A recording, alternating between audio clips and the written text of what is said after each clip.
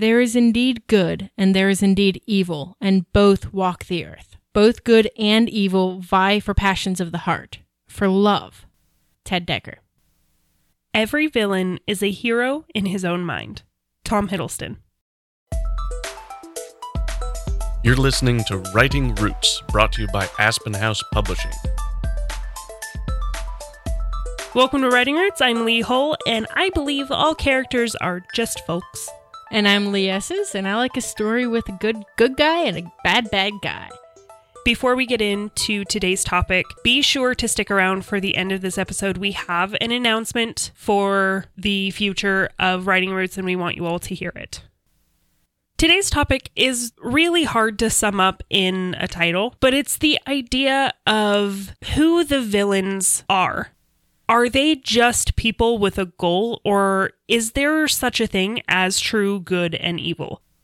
We've kind of touched these topics before. We had a bonus episode that we talked all about villains, and we had an episode where we talked about the shoulder angels and the kind of fight thematically in a story of good versus evil, but today we're going to talk about the people. When you have a conflict, you can either have it be this big world-changing hero versus villain, good versus evil, so that the stakes are very high. Or you can have two people that just don't like each other. No, that's not what it means to have a villain that is simply a person. Your super evil, mustache-twirling bad guys just simply aren't realistic. True evil, as we see it on Earth, is usually buried behind a facade of charming. Look at a myriad of serial killers. It's not so easy to put such black and white labels on realistic characters.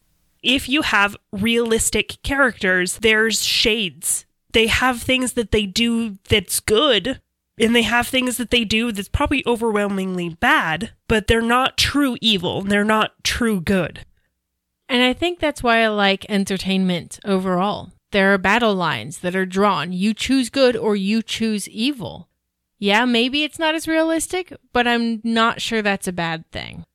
I'm drawn to fiction entertainment that represents realistic things. That is one of the reasons I've said before that I like the Stormlight Archives, because it isn't this true fight of good and evil. There's this idea that maybe we are the bad guys. And it's that moral dilemma that I really like to see because that's realistic. I can actually connect with those characters, and I do like to connect with my villains in some ways.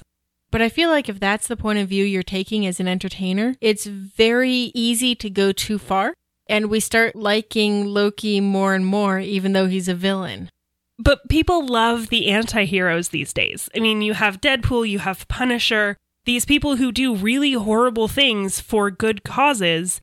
There's something very interesting about that moral debate there. And I really like to see that in my fiction because I don't see that actually debated in the world, even though we face that quite often.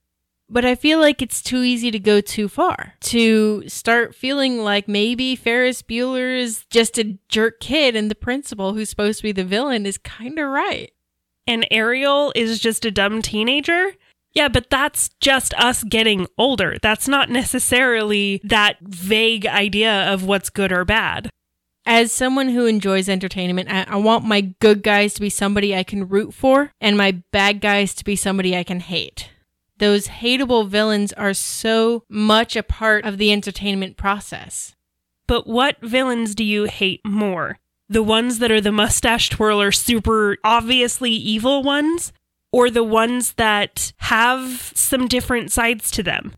I do like the different sides to them, but just because we all agree they're evil doesn't mean they have to have a mustache to twirl. Obviously. I mean, you have Umbridge. She doesn't have a full mustache. But we love hating her so much.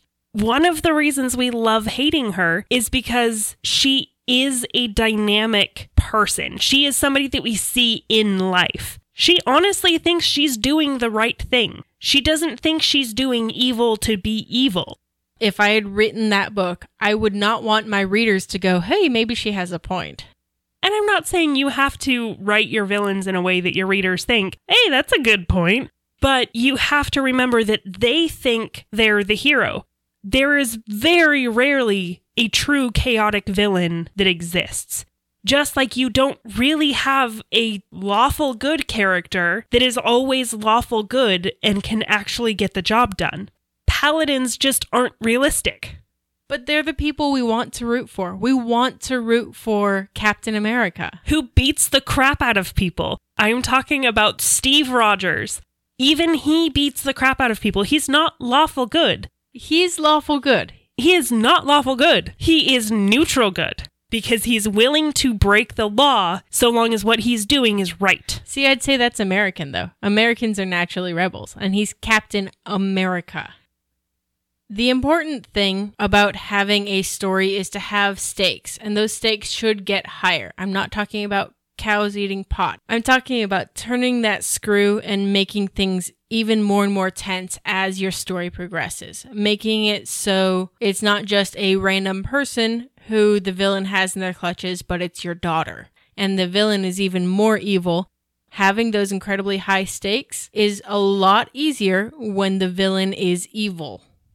Not really, because for the readers, you can make the stakes even higher if there's that debate of who is the good guy, but who's right? And so there's that tension, there's that concern for both sides, because you have people doing what they think is right. Even if you take the morality out of it, villains aren't always doing evil things. It's not like they're walking out into the street and taking candy from children and punching old ladies. There's more to people than what they do. They have all sorts of things driving them. They can have an honest belief that they're doing right by killing a bunch of people. That still makes them evil. Okay, so is Iron Man evil? Because he killed a bunch of people. Yes, but they were all bad. You're saying the henchmen who were just doing their jobs deserved to get killed? They're doing the jobs for the wrong person. What if it's the only way they have to feed their family? Get a different job.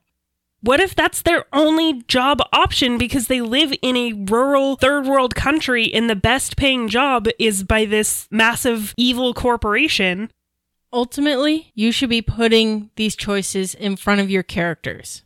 I like it when you can somewhat predict what the character is going to choose. You can have that even when the characters are people with their own unique motivations that aren't just pure evil or pure good. There's that gray area of they have to make the choice, and yes, they do choose to do the bad thing, but there's a debate there. But having a good and a bad is my point. Because in so many of the stories that I really don't like, it's all just drama, and it can be solved if people just sat down and talked to each other. And you can have good and bad without it being strictly evil. You have antagonists, but they aren't necessarily Satan reincarnated.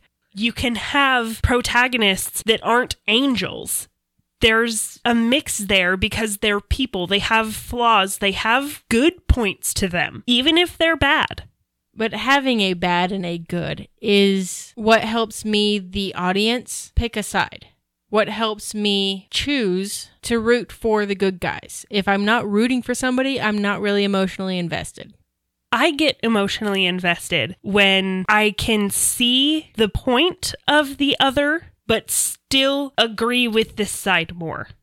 Yes, I am all for having complex, interesting villains that help old ladies across the street when they're done murdering people. I still want them to be villains. I still want them to be actually evil, not just the mother-in-law who doesn't like the relationship. So I think we're arguing the same point here. Good and evil exist. Good and bad exist. Evil is a whole different kind of word. Having good and evil in your story is important. Picking a side is important.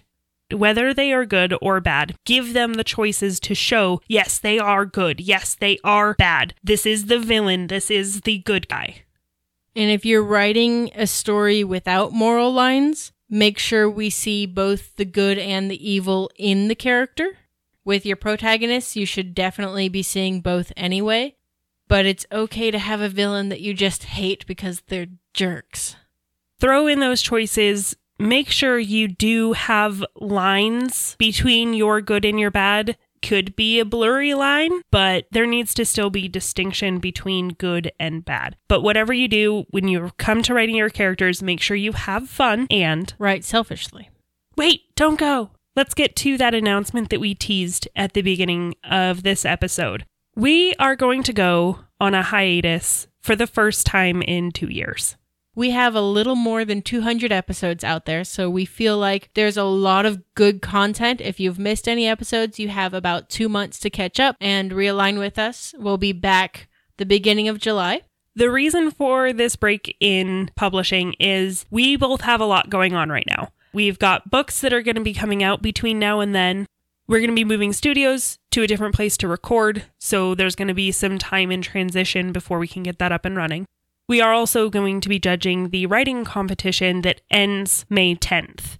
By the way, if you haven't gotten your submission for that, make sure you go to our website, purchase the $10 submission, or use that code that we teased in an episode earlier this month to get a free one. We will be judging those to pick the top 15 to get into a short stories anthology publication.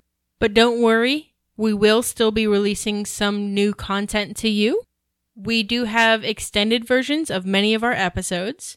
We do try to keep between 10 to 12 minutes for most episodes that we put out, but we are often saying a whole lot more. So every Wednesday, we will be releasing one of our favorite extended episodes. If you want more of that kind of content, then you can always check out our Patreon. All of our patrons there get the full extended version of every episode that we edit. Every episode that has an extended episode. Because sometimes we do keep it short and actually can talk for just 10 minutes. I have a hard time with that, though. We will also be staying active on our social media. We'll be posting these episodes, sharing more memes, and we'll be there to answer your questions. So if you have questions, if you want to get involved, find us on Facebook, email us, whatever. We will be there. We will be active, doing our best to help you out while we're on a break. But until you hear from us again, write selfishly. If you have a question or comment for our hosts or a topic you'd like us to cover, send us an email at writingroots@aspenhousepublishing.com or find us on Facebook by searching for Aspen House Publishing.